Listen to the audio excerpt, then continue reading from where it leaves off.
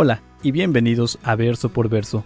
En este espacio estaremos estudiando la Palabra de Dios en la voz del pastor Juan Parra. Si aún no tienes alguna iglesia en donde congregarte, te invitamos a Capilla Calvario de Oxnard. Estamos localizados en el 1925 Eastman Avenue, en la ciudad de Oxnard, California.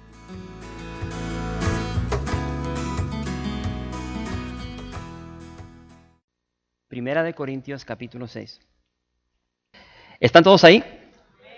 Rápidamente, quiero compartir sobre algo que vimos, obviamente al inicio de este libro. No es un repaso, pero es un buen recordatorio. Y entonces, familia, quiero que cada uno de nosotros entendamos quiénes somos en Cristo.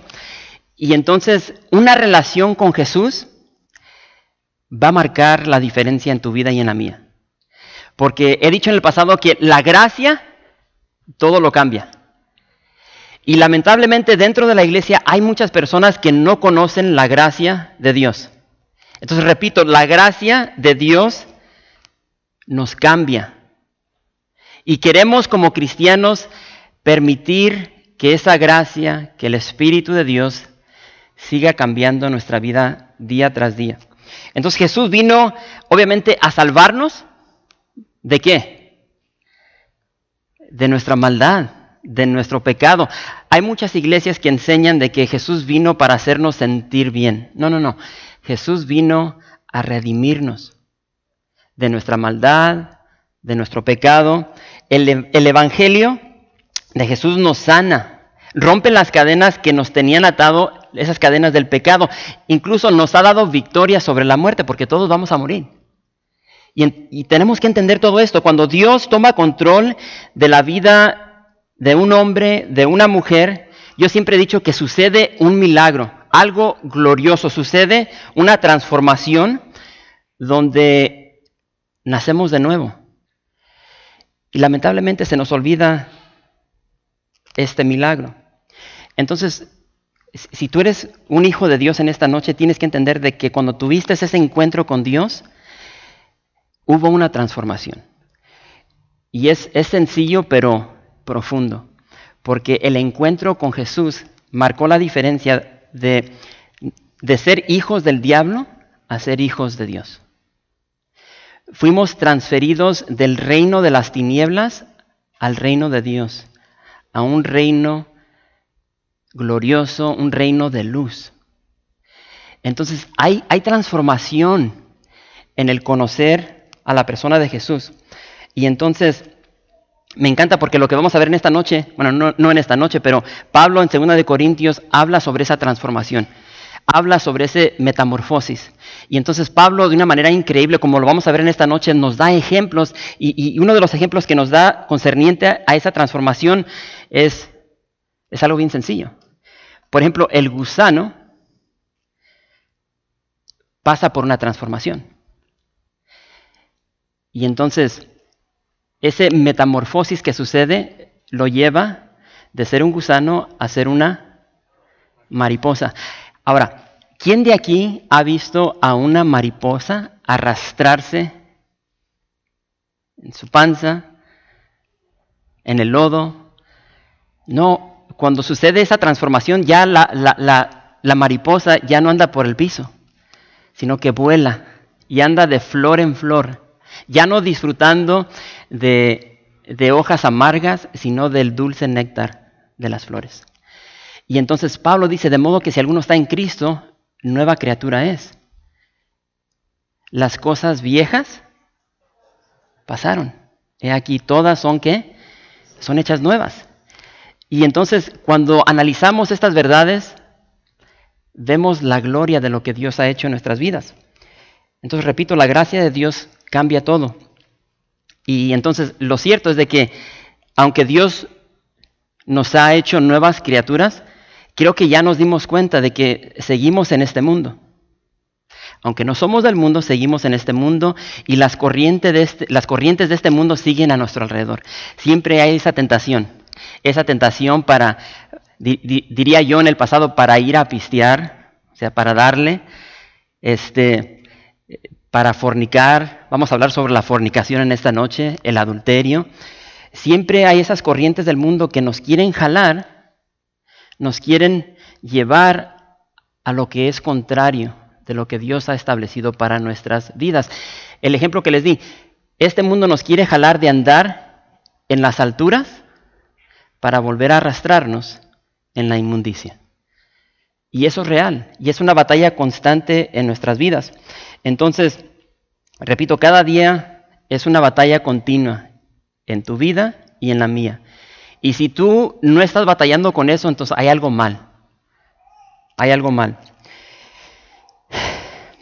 Hermanos, todos conocemos bien esta batalla y realmente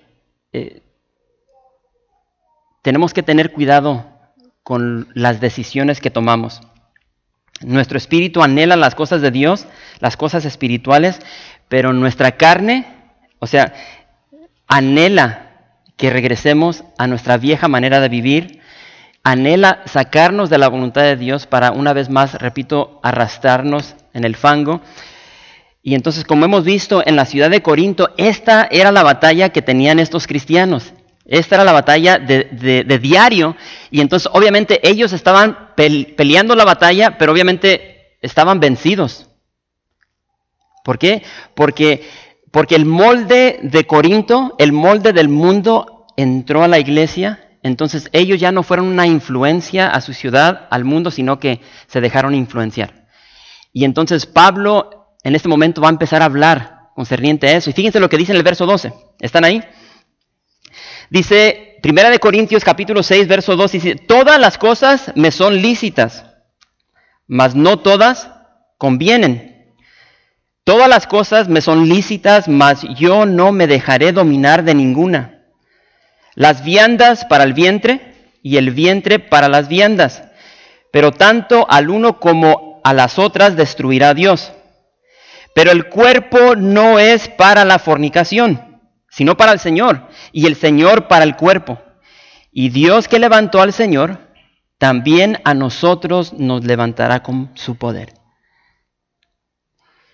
Y entonces, es un repaso. Creo que ya he mencionado de que, hermanos, los griegos tenían una manera peculiar de pensar.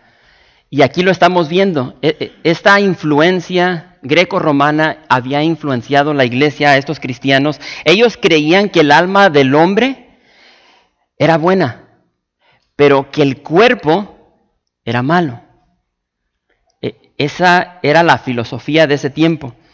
Entonces, en base a esta creencia de que el alma es buena, pero que el cuerpo es malo, había dos creencias, dos posturas que se habían llevado a sus extremos. La primera era la disciplina exagerada. Entonces, había personas que golpeaban, maltrataban su cuerpo para sujetarlo concerniente a los deseos que llegaban a sus vidas. Entonces, cuando llega una tentación a tu vida, yo no sé cómo respondes. ¿Qué es lo que haces? Abres la palabra de Dios, te pones a orar. Estas personas golpeaban su cuerpo. Ese era un extremo, una de las posturas. La otra era libertad exagerada. Entonces, cuando llegaba una tentación, simplemente hacían lo que les daba la gana. Y ahorita Pablo va a empezar a hablar sobre esto. Entonces, cuando los corintios, cuando ellos se dieron cuenta de que ellos tenían libertad en Cristo y de que ya no estaban bajo la ley, se hicieron de la idea de que ellos podían hacer, repito, lo que se les daba la gana. Entonces, uno de los lemas que ellos tenían en ese tiempo era, como dice aquí Pablo, todas las cosas me son lícitas. En otras palabras, todo se me permite hacer porque soy libre en Cristo. Y entonces ellos se sentían orgullosos de esto.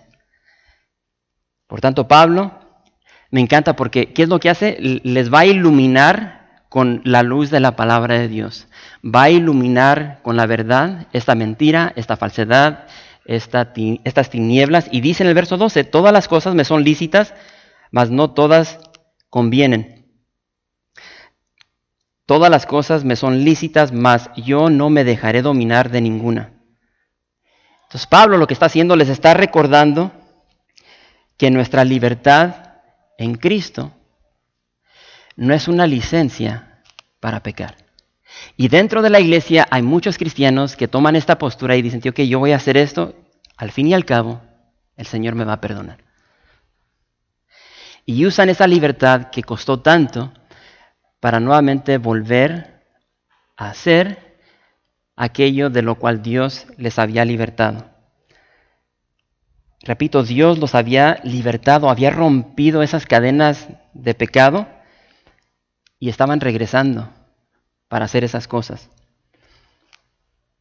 Y Pablo dice, todo me es permitido. Les está citando este lema que tenían, todo me es permitido. Pero después agrega, pero no todo me conviene. Y eso es muy importante porque el día de hoy es muy aplicable para nosotros. Tenemos libertad en Cristo, todo me es permitido, pero no todo me conviene.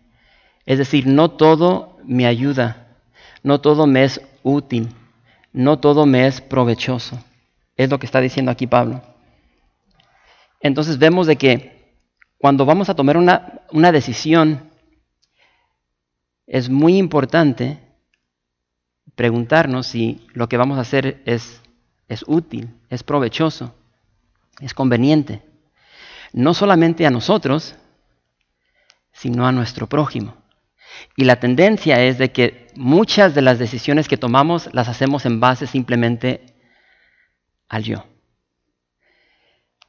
Entonces tenemos que tener mucho cuidado con actividades que para nosotros son inocentes, pero que para otras personas, para nuestro prójimo, para nuestro cónyuge, para nuestros hijos, para nuestros vecinos, para hermanos inmaduros dentro de la iglesia pueden ser perjudiciales. Entonces aquí vemos cómo Pablo está expandiendo, diría yo, el amor hacia el prójimo. Y esto es algo hermoso. Y entonces, Pablo dice que no se va a dejar dominar por el pecado. Muchas personas tenían esta postura aquí en Corinto de que yo puedo hacer lo que me dé la gana. Y empezaron a hacer cosas indebidas al punto donde, una vez más, volvieron a ser esclavizados de estos pecados. Y Pablo les está diciendo aquí, yo no me voy a dejar dominar por el pecado. Y encontré algo muy, muy hermoso concerniente a lo que Pablo escribe aquí. Un comentarista dijo lo siguiente, dice, en realidad, una palabra que para nosotros es difícil de dominar, dijo una vez más, en realidad la autodisciplina es la más grande de todas las libertades. La autodisciplina, dice, es la más grande de todas las libertades. ¿Por qué? Porque en ella el Espíritu Santo nos dirige a vivir libres contra la tiranía de los hechos pecaminosos, pero no solamente contra los hechos pecaminosos, sino también concerniente a aquellas cosas que son buenas. Y es hermoso cuando nosotros nos podemos dejar guiar por el Espíritu Santo y empezamos a tomar decisiones no en base a nosotros solamente, sino en base a nuestro prójimo, y consideramos si esto no solamente nos va a convenir a nosotros, sino a nuestro prójimo. Y fíjense cómo Pablo ilustra este punto. Dice en el verso 13, dice, las viandas para el vientre, y el vientre para las viandas, pero tanto al uno como a las otras destruirá Dios. Pero el cuerpo no es para la fornicación, sino para el Señor, y el Señor para el cuerpo. Y Dios que levantó al Señor, también a nosotros nos levantará con su poder. Este era el pensar de los corintios, y es sencillo. ¿Cuántos de aquí tienen hambre? ¿Nadie? ¿No se les antojan unos taquitos al pastor? Unos nachos, un burrito de asada con frijol y arroz, o una gringa ahí de Cuernavaca. Bueno, la gringa de los arbolitos en Camarillo, si alguien quiere, vamos a dar promoción a los arbolitos. Los arbolitos, ¿se llaman los arbolitos? Los arroyos, perdón. Que ya estoy hablando de los apartamentos aquí. Los arroyos en Camarillo venden unas gringas increíbles. Lamentablemente no le pueden quitar la cebolla, pero si vas y ordenas una gringa, está allí en los outlets de Camarillo, lo mejor. Más ordena una gringa. ¿De qué estamos hablando aquí? Déjenme regresar. Entonces, el pensar en este tiempo era el siguiente. Y por favor, si no me puedo explicar bien, lo voy a repetir hasta que todos entendamos, porque esto es muy importante. Entonces, el pensar en ese tiempo era el siguiente. Obviamente pregunté que quién tenía hambre. Cuando tienes hambre, ¿qué es lo que haces? Vas a comer. Y gracias a Dios, Dios nos tiene en un país donde podemos escoger. Digo que ahorita se me antoja una hamburguesa, un burrito, una pizza, y podemos ir y comer lo que se nos antoja. Entonces, estos corintios, si tenían hambre, si tenían ganas de una pizza, después del servicio se irían a Toppers. Y se agarraban una pizza grande. Y ese era su pensar. Y cuando tenían hambre o antojo de sexo, hacían lo mismo. Y entonces, tenemos que ser honestos. Estas son las tentaciones que llegan a nuestra vida. Simplemente que muchas veces las ocultamos, las negamos, pero la batalla del hombre y de la mujer es igual. Hay tentaciones, difieren, pero hay tentaciones que constantemente están llegando a nuestra vida. Entonces, cuando ellos tenían antojo o ganas de tener relaciones sexuales, no es cuestión como hoy, de que, ahí soy un celular, no es el mío. No es como o sea, tienes ganas de relaciones sexuales, hay muchas personas que se pueden satisfacer en su celular y ver pornografía. Ellos no tenían necesidad de eso. Ellos la tenían fácil. Y esto lo vimos al principio. Si ellos tenían ganas de comer, iban a donde ellos querían y comían. Si tenían ganas de tener relaciones sexuales, se iban al templo, allí en el Acrópolis. Y se iban al templo de Afrodita, donde había 1000 prostitutas. Entonces ellos llegaban y simplemente, es tiempo de adorar. Y escogían a su mujer o al hombre a su gusto. Y esto es lo que estaba sucediendo dentro de esta iglesia. Entonces recordemos que su pensar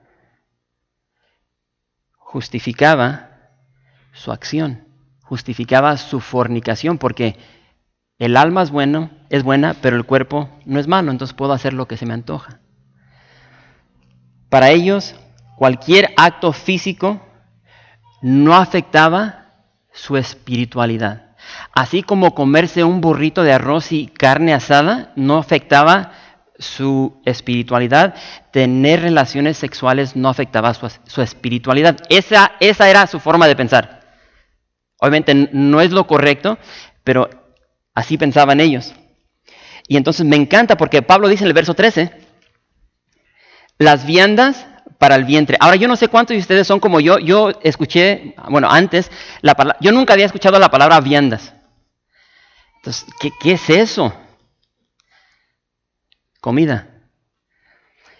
Y entonces para explicar lo que Pablo está haciendo aquí, Pablo está diciendo la comida y el vientre, el estómago, la comida y el estómago, es decir, el proceso digestivo, cuando tú te comes unas enchiladas y baja el estómago y empieza ese proceso de digerir eso que comiste, de eso está hablando Pablo.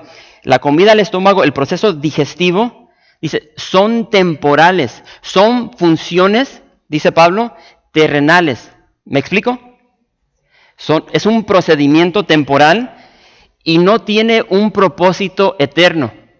O sea, el hecho de que yo ahorita después del servicio lo más probable es que me voy a comer una hamburguesa de Carlitos Jr., la número 3, esa hamburguesa no tiene ningún propósito eterno dentro de mi estómago. Pero el cuerpo es diferente. El cuerpo es eterno. Y me encanta porque al final del verso 14 dice, también a nosotros nos levantará con su poder. Entonces Pablo aquí está enseñando de que el cuerpo, tu cuerpo, mi cuerpo va a ser resucitado. Repito, el cuerpo es eterno. Nuestro cuerpo ha sido comprado con precio de sangre. Entonces deja que eso resuene en tu mente por unos segundos. Tú has sido comprado con precio de sangre. Tu cuerpo es eterno. Tu cuerpo ha sido santificado. Y recuerden, esa palabra santificado significa apartado. Tu cuerpo, tu vida ha sido separada, dice en el verso 20, para la gloria de Dios. Isaías dice, todos los llamados de mi nombre para gloria mía los he creado. Tu cuerpo, tu vida existe picar a Dios. Pablo de él y para él son todas las cosas. A él sea la gloria por los siglos. Amén. Entonces, tu cuerpo que ha sido comprado con precio de sangre existe para glorificar a Dios. Y es eterno, dice aquí Pablo. Después Pablo menciona el vientre, el estómago. Tu estómago tiene el propósito de digerir lo que tú comes. Esa comida. Ese es el propósito del estómago, del vientre. El propósito del cuerpo, dice Pablo, no es para cometer inmoralidad. Nuestros no tienen el propósito de cometer fornicación o adulterio. Y entonces, yo no sé cuántos de aquí tenían la mentalidad, o sea, antes, sin Cristo, había esa falsedad donde el hombre, entre más mujeres tenía, mejor. Entonces, era una vida constante de fornicación. Aún en el matrimonio, hay muchos hombres que se deleitan en tener relaciones adúlteras. Y aquí vemos de que el propósito del cuerpo no es cometer inmoralidad. Y dentro del matrimonio, de acuerdo al plan de Dios, Dios establece, déjenme decir esto, porque dentro de la iglesia las relaciones sexuales son algo tabú. Y déjame decirte, Dios creó las relaciones sexuales. No sé si sabían eso. Y Dios en su plan divino, en su poder glorioso, Él crea la relación sexual.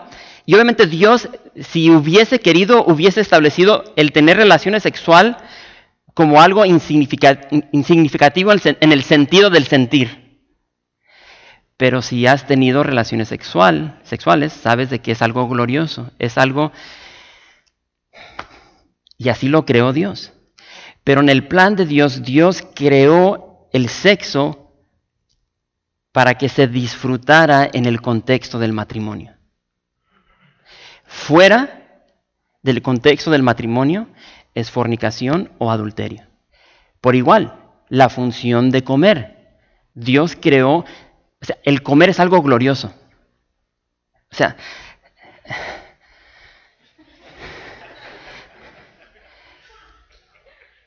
yo no sé, hoy nos trajo pizza el pastor y probé una pizza que jamás había probado. Y entonces, cuando comes algo que está bien delicioso y entra a tu boca y puedes sentir como tantos sabores, y la satisfacción, el deleite, eso lo creó Dios. Unos taquitos al pastor, de asada, de sesos, de buche, yo no sé los gustos que ustedes tienen, pero carnitas. Sí, cuando yo voy para México, lo primero que hago es al mercado y me voy al caso y unos taquitos de carnita. Y me encanta porque llegas y luego te dan la probadita. Taquito. Eso lo creó Dios. Pero aún el comer puede convertirse en algo disfuncional, en pecado, porque entra la glotonería. Entonces Dios, en su plan perfecto, nos dio estos deleites, estos placeres, estas bendiciones. Nosotros, porque somos pecadores, por naturaleza, lo distorsionamos todo. Y por tanto, dice en el verso 15, y les dice, ¿no sabéis que vuestros cuerpos son miembros de Cristo? Y pregunta, ¿quitaré pues los miembros de Cristo y los haré miembros de una ramera? De ningún modo. ¿O no sabéis que el que se une con una ramera es un cuerpo con ella? Porque dice, los dos serán una sola carne. Pero el que se une al Señor, un espíritu es con él. Pablo vuelve a repetir esa pregunta que ha repetido ya en varias ocasiones en este capítulo, una pregunta retórica, ¿o no sabéis? Y entonces repito, no es cuestión de que no sabían, no es cuestión de que no sabemos, es cuestión de no aplicar la palabra de Dios. Y muchas veces pecamos no porque no sabemos, simplemente porque no aplicamos obediencia. Ya vimos claramente de que, hermanos, hemos sido comprados con precio de sangre. Hemos sido santificados, apartados para los propósitos, para la gloria de Dios. Ahora veamos que ahora Pablo dice que nuestros cuerpos, ese cuerpo que puedes tocar en este momento, ese cuerpo, dice Pablo, son miembros de Cristo. ¿Entienden eso? Todos los que estamos aquí formamos parte del cuerpo de Cristo. Somos una unión.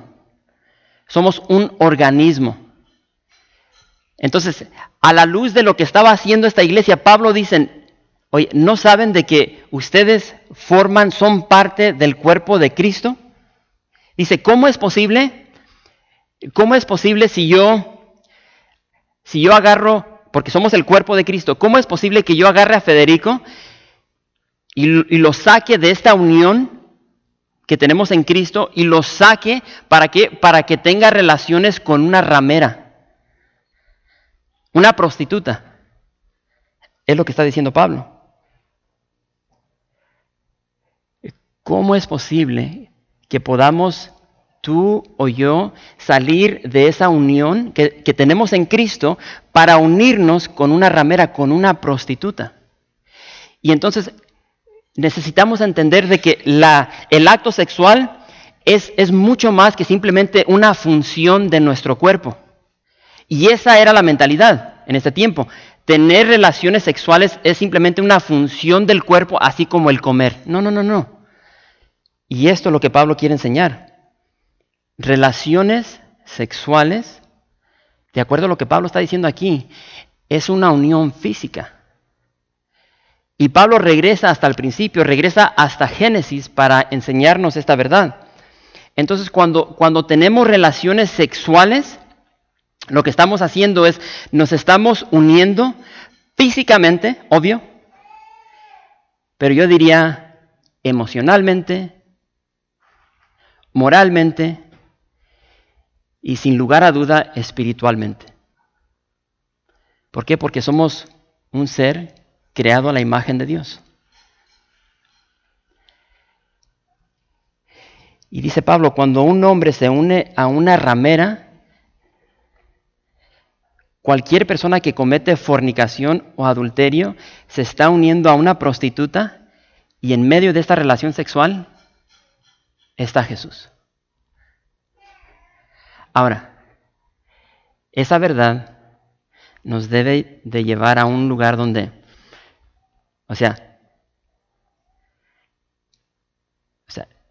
no está bien esto.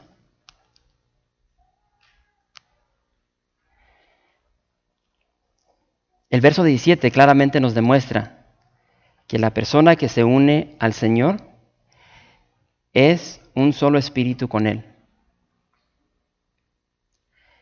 Entonces, vuelvo a repetir, para aquellas personas que tal vez en esta noche están teniendo relaciones sexuales con una persona que no es tu pareja, tu cónyuge, tu esposa, tu esposo, estás en adulterio.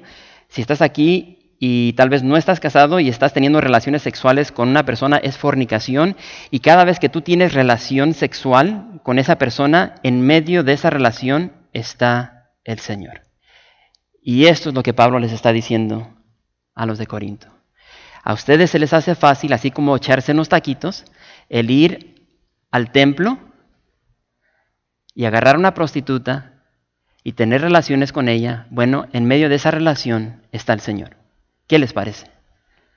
Y ante esa verdad, las cosas cambian. Fornicación y adulterio en la vida del creyente nos lleva a profanar a Jesús, con quien somos uno, como dice en Juan capítulo 14. Jesús, por tercera o cuarta vez, Jesús es colocado en medio de toda relación de fornicación y de adulterio. Y entonces, muchas personas dicen, oh, pastor, entonces Jesús es manchado por este tipo de relación. Y en un sentido sí, pero en el otro no. Y encontré un comentario de un comentarista increíble y se los quiero compartir porque creo que le da luz a lo que estamos viendo aquí. Y este comentarista dice, Cristo no está manchado por el pecado en forma directa. De la misma manera que los rayos del sol sobre la basura no se contaminan por brillar sobre la basura. Y así es. Pero la reputación de Cristo sí. Porque las personas, esto es clásico, o tú eres cristiano y estás viviendo en fornicación, o tú eres cristiano y estás cometiendo adulterio. Entonces vemos de que como nuestra falta de obediencia o nuestra falta de obediencia lleva el nombre del Señor, la reputación del Señor por el lodo.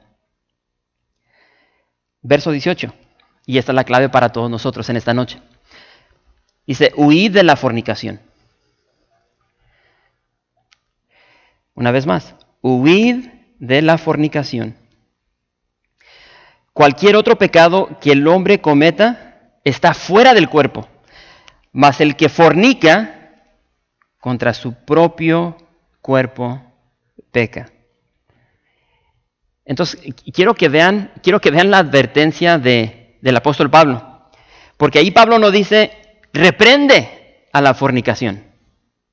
No dice, como en muchas iglesias clásicas el día de hoy, no dice, ata a la fornicación. O declara que no es verdad la fornicación. Tampoco dice, resiste la fornicación. Se huye de ella. Huid de la fornicación. Date a la fuga, es lo que está diciendo Pablo. Ante toda situación donde tengas delante de ti la posibilidad de cometer adulterio, fornicación, Pablo dice, huye, date a la fuga, esquiva, escapa, evita ese tipo de relación. Y curioso porque la relación sexual o el pecado, más bien, el pecado sexual es muy distinto a todos los demás pecados que podemos cometer. Y es lo que nos dice aquí Pablo. El pecado nos afecta internamente. Porque, repito, esto nos afecta emocionalmente, espiritualmente, moralmente, físicamente. Y entonces, yo trato de tener mucho cuidado con lo que comparto y trato de ser bien general. Y pudiera aquí darles ejemplos.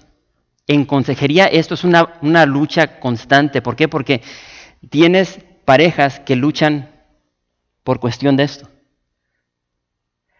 Porque en el matrimonio, llegan al matrimonio, que esto es bien común el día de hoy, no vírgenes, entonces hay algo con qué comparar. Y entonces hay luchas, hay batallas. ¿Por qué? Porque tienes un cónyuge diciendo es que no me satisfaces como... Y entonces tenemos que entender de que este tipo de pecado nos afecta de una manera increíble. Y yo, por ejemplo, yo he compartido de que yo luché por muchos años concerniente a la pornografía y han pasado ya 30 años y aún el día de hoy se me llegan escenas de películas, de revistas que yo vi hace 30 años. Esto nos afecta de una manera increíble. Hay sentimientos de culpabilidad. Hay cosas que vamos a ver, hay cosas que vamos a experimentar que nos van a trasladar 20, 30 años.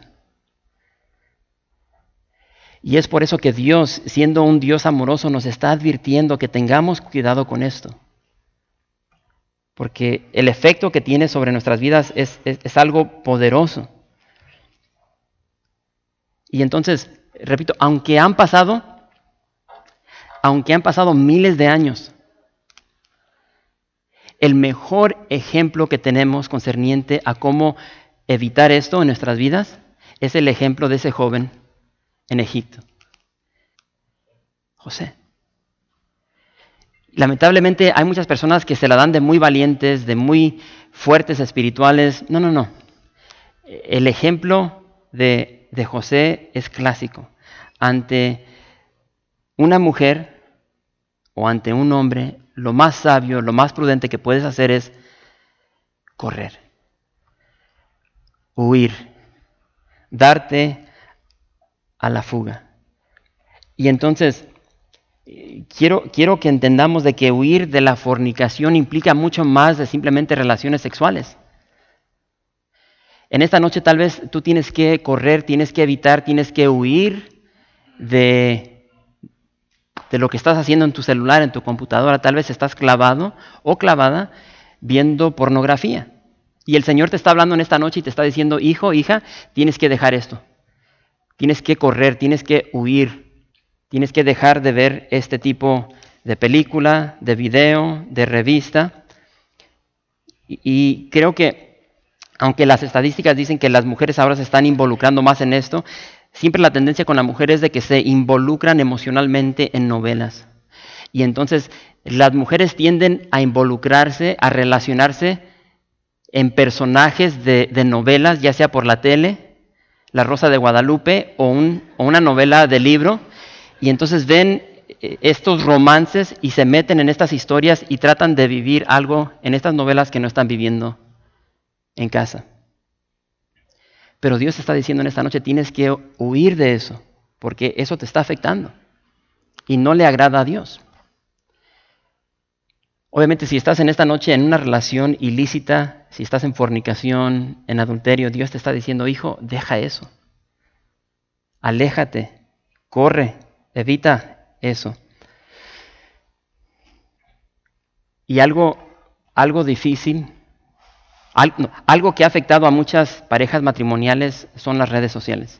Lamentablemente, hay muchos hombres con dobles perfiles, o sea, tienen un perfil anónimo, y entonces existen muchos problemas en parejas porque ya sea el hombre o la mujer están teniendo relaciones amorosas a través de redes sociales.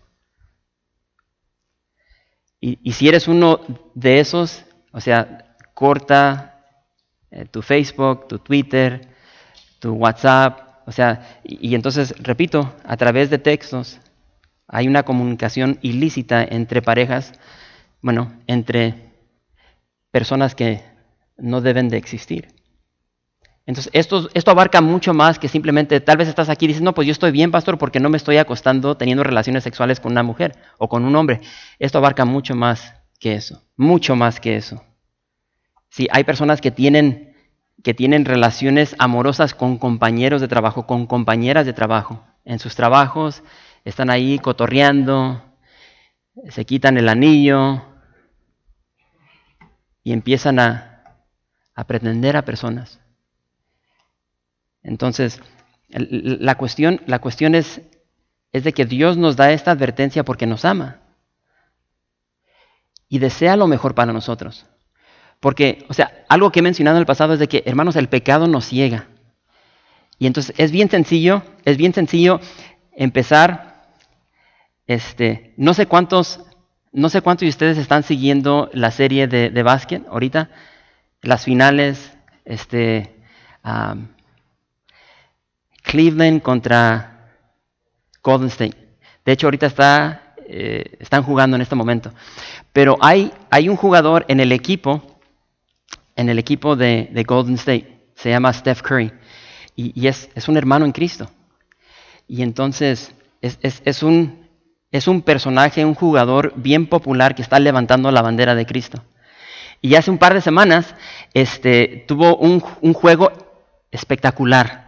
Y le tomaron una foto en medio de la cancha que, o sea, fue algo divino. Porque, o sea, acababa de meter una canasta y está celebrando, y mientras está celebrando, o sea, lo agarran como de lado, como de espalda, y se ve el público, la audiencia. Y está una mujer delante de él, una mujer vestida, no sé cómo se dice en español, pero en estos tipos de deporte hay mujeres que se les dice groupies, y estas mujeres es su chamba. Se sientan cerca, detrás de las bancas, y intercambian teléfonos y les dicen a los jugadores, tío, que después del juego voy a estar en este hotel, cáele. Y está esta muchacha en la foto y está así como haciendo un gesto o sea, bien provocativa. Y me encanta porque pusieron, no recuerdo qué es lo que pusieron, pero básicamente el que agarraron esta foto y alguien le puso letras, un mensaje, básicamente diciendo, Curry, no lo hagas. No lo hagas, no destruyas tu vida, algo así. Algo por el estilo. Y entonces lo que no entendemos es de que cuando tú tienes, estamos hablando de esto, cuando tienes una mujer, o sea, algo celestial, y entonces te está echando los ojos, ahora tú ya te sientes como que eres celestial también, y entonces se te olvida que, o sea, realmente estás horrible, se te olvida que tienes una panza de puerca placera, y entonces tú te la das de que, o sea, eres todo un hombre así como un William Levy. Entonces, la cuestión es de que se nos olvida eso, porque empiezan las emociones, y entonces, analiza esto.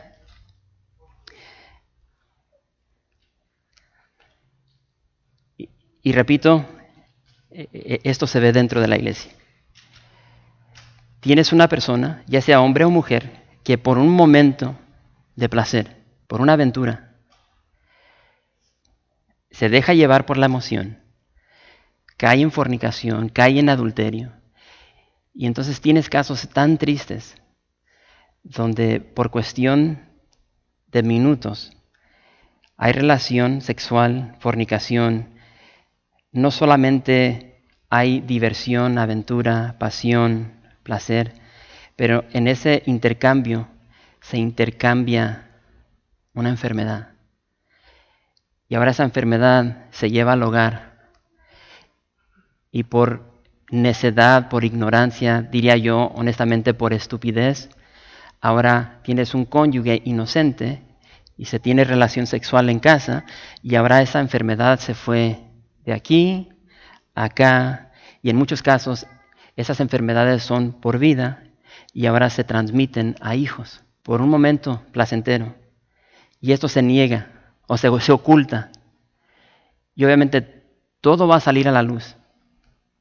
Y después tienes casos donde un matrimonio se divide y afecta un hogar, un matrimonio, afecta a los hijos, hay división, todo por un momento de placer. Y entonces tenemos ejemplos bíblicos que nos hablan de todo esto, y entonces, repito, el pecado nos ciega.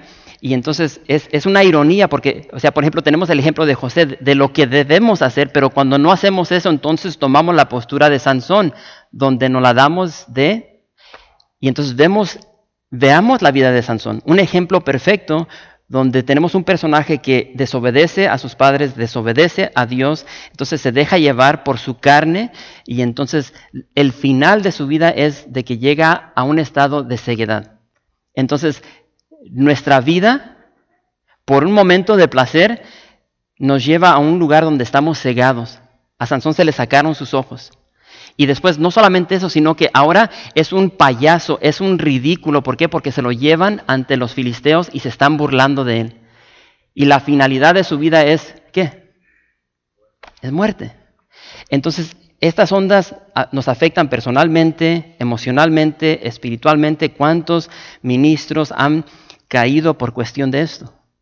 ¿Cuántos matrimonios dentro de la iglesia han tronado por cuestión de fornicación, adulterio? Y esta es la advertencia de Pablo. Hay que seguir. Verso 9. Y dice, o ignoráis. Y hermanos, aquí esto es glorioso. O sea, ya vimos una situación triste, pero aquí Pablo cierra con broche de oro. Dice, ¿o ignoráis que vuestro cuerpo es templo del Espíritu Santo, el cual está en vosotros, el cual tenéis de Dios, y que no sois vuestros? Porque habéis sido comprados por precio. Glorificad pues a Dios en vuestro cuerpo y en vuestro espíritu, los cuales son de Dios. En 1 Corintios capítulo 3, en el verso 16, ahí Pablo declara de que el conjunto de la iglesia es el templo de Dios. Pero aquí vuelve a darnos más luz. Y aquí nos aclara de que no solamente nosotros como iglesia corporalmente formamos parte del cuerpo de Cristo, pero individualmente también somos el templo de Dios. Es lo que está diciendo aquí. Somos el templo de Dios. Y entonces en el Antiguo Testamento, vamos a llegar ahí porque lo vamos a ver en el libro de Éxodo, pero ahí en el Antiguo Testamento tenemos el tabernáculo y tenemos después el templo. Y entonces en el tabernáculo descendía la gloria de Dios, por igual en el templo. Y entonces, entiende esto. El día de hoy ya no hay tabernáculo, ya no hay templo. Ahora dice aquí Pablo de que la gloria de Dios habita en ti y en mí. Entonces, es esta onda. Tú y yo somos tabernáculos pequeñitos. Somos templos, portadores de la gloria de Dios. Ahora tú y yo, obviamente en este momento estamos aquí dentro de lo que llamamos la iglesia, el edificio, pero tú y yo somos la verdadera iglesia. Tú y yo somos esos tabernáculos, tú y yo somos esos templos, tú y yo somos morada de Dios entre los hombres. La pregunta sería, ¿qué es lo que está viendo el mundo cuando nos ve fuera de este lugar? Y repito, estamos por llegar a Éxodo capítulo 29. Y vamos a llegar a esos capítulos previos donde Dios da instrucciones para la creación, para la construcción del tabernáculo. Pero en el capítulo 29 me encanta porque Dios da esta orden y le dice a Moisés, Moisés, agarra a los sacerdotes y quiero que los lleves delante del tabernáculo. Y los lleva Moisés y están ahí delante del tabernáculo y los empieza a lavar con agua. Entonces es una onda donde los está lavando con agua. Y después de que los lava, después de que los purifica, o sea, habían creado unas vestiduras increíbles para los sacerdotes. Entonces ahora los viste con estas vestiduras y después los unge con aceite. Y después dice que se toma un carnero, se degolla en sacrificio y ahora se toma sangre de este animal y dice que va ante los sacerdotes y unge su oreja derecha. Y después unge su dedo, ¿cómo se dice? De la mano derecha con sangre y después el pulgar del pie derecho. Estas tres cosas son ungidas. Y hay un simbolismo detrás de todo esto. Y estos hombres de Dios, estos sacerdotes, estos ministros, y recuerden que Pedro dice que tú y yo somos ahora sacerdotes de Dios. Y entonces por igual, este simbolismo es claro, les ungían el oído derecho para que escucharan la voz, la palabra de Dios. El dedo derecho, el dedo pulgar, representaba su servicio, su obra ante Dios. Y obviamente el pie derecho simbolizaba sobre su caminar con Dios. Y repito, esto es simbólico para nosotros el día de hoy. ¿Por qué? Porque ahora tú y yo, como acabo de mencionar, tú y yo somos el templo de Dios. Tú y yo somos el tabernáculo de Dios. Tú y yo ahora somos los sacerdotes de Dios. Y entonces por igual, esto es muy aplicable para nosotros porque tú y yo debemos tener mucho cuidado.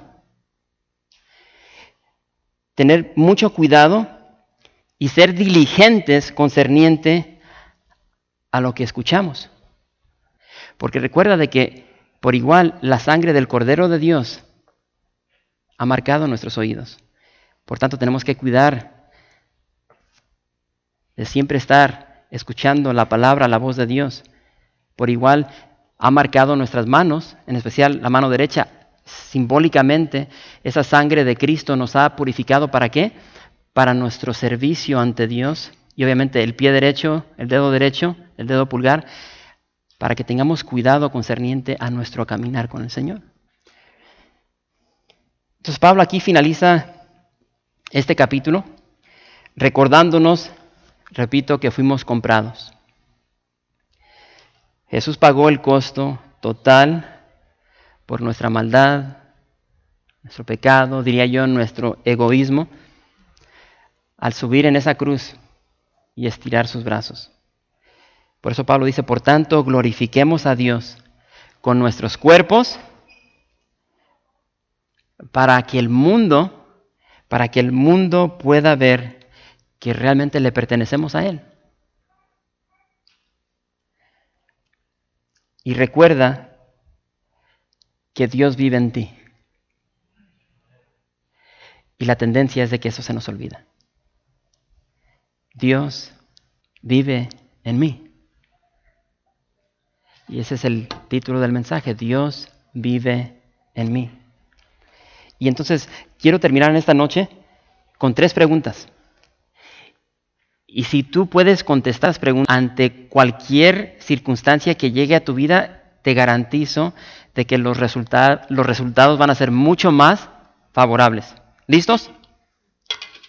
Porque yo no sé cuántos de ustedes tienen por costumbre cuando tienen que tomar una decisión, realmente consultar a Dios. Cualquier decisión. La tendencia es de que cuando es una decisión bien grande, entonces ahí sí vamos con Dios. Pero aún con las pequeñas. Porque creo que vamos a estar de acuerdo con esto. Hay muchas decisiones donde nunca contemplamos considerar a Dios y después de que sucede, o sea, los resultados llegan, o sea, ¿por qué no consideré a Dios? ¿O por qué no lo hice de esta manera? ¿Por qué no lo hice diferente? Entonces, como hijos de Dios, es muy sabio consultar a Dios. Porque cuando no consultamos a Dios, nos sucede esa onda que le sucedió a Josué, cuando cruzaron el río Jordán y llegaron los gabonitas a ellos. Pero en fin, ahí va la primera pregunta. Bien sencillo, y es concerniente.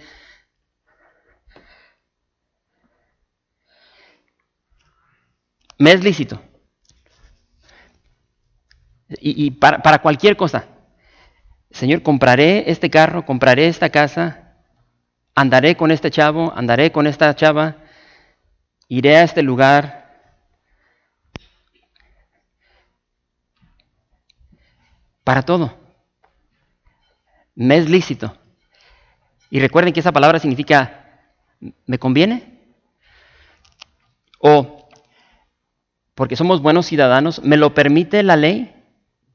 Ahora, cuando hicimos los impuestos y tal vez tenías la tentación de echar unas mentiras, agregar a unos familiares, agregar unos costos que no existen, ¿me es lícito? ¿Me lo permite la ley? Voy a quemar esta película para no tener que comprarla. ¿Me es lícito? Oye, Tino, ¿me prestas ese CD para quemarlo? ¿Me es lícito? Piratería. Y los mexicanos son buenos para la piratería. Pero, sencillo. ¿Me es lícito? Número 2. Me conviene. O sea, y esto es bien importante porque en medio de dones tenemos que ser prudentes y preguntarnos, ok, o sea, me agrada la persona, me agrada esta mujer. Está bonita, tiene buen cuerpo, tiene buena chamba, tiene buen carro. Me conviene. Y como le digo a los jóvenes, cuando digo me conviene, no por lo que acabo de mencionar, porque tiene trabajo, porque tiene casa, porque tiene carro, porque tiene una buena cuenta bancaria. No, me conviene. Somos hijos de Dios. Me conviene. ¿Me va a acercar más a Dios? ¿Me va a enseñar cómo amar más a Dios? ¿Me conviene? Y finalmente, si hago esto, ¿va a glorificar a Dios? Y esto es clásico, ¿sí? Porque ante lo que acabamos de leer, ok, estoy casado, si me acuesto con esta ramera, con esta prostituta, ¿voy a amar a Dios? Si soy soltero, si me acuesto con este hombre, con esta mujer, ¿va a glorificar a Dios? Si me robo esto, ¿va a glorificar a Dios?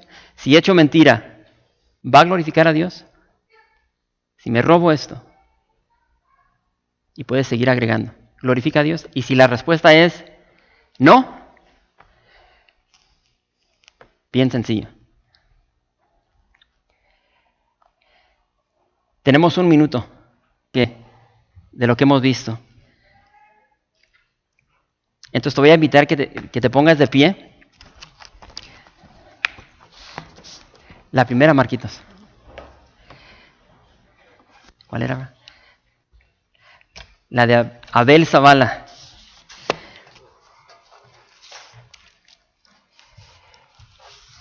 Entonces,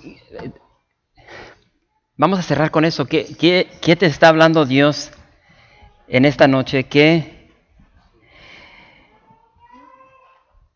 hábito hay en ti que bien sabes no le agrada a Él? ¿De qué tienes que huir? Y entonces, repito, esto implica mucho más que simplemente fornicación, adulterio, fornicación. Tal vez tú estás aquí y entiende, el punto de los Corintios no era falta de conocimiento, era falta de acción.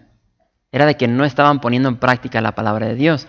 Entonces tú puedes estar aquí y decirte, ok, yo no estoy en fornicación, no estoy en adulterio, no tengo este problema. Pero ¿sabes qué? Tal vez estás viviendo en desobediencia en el sentido de no perdonar. Y hay muchas personas que están viviendo con esa onda de que saben que Dios les dice que tienen que perdonar, pero son rebeldes y se clavan en su amargura, en su dolor y no voy a perdonar. Entonces yo no sé qué te está hablando Dios en esta noche, pero durante esta alabanza deja que Dios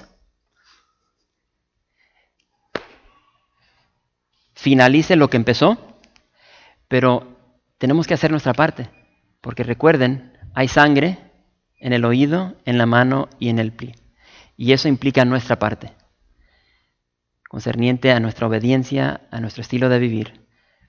Tiene que estar de acuerdo con lo que Dios ha establecido. Entonces, gracias por visitar calvariooxnard.org. En este sitio web podrás encontrar información fresca cada semana, como los servicios previamente grabados, los cuales están disponibles para ti para que los puedas escuchar en cualquier momento.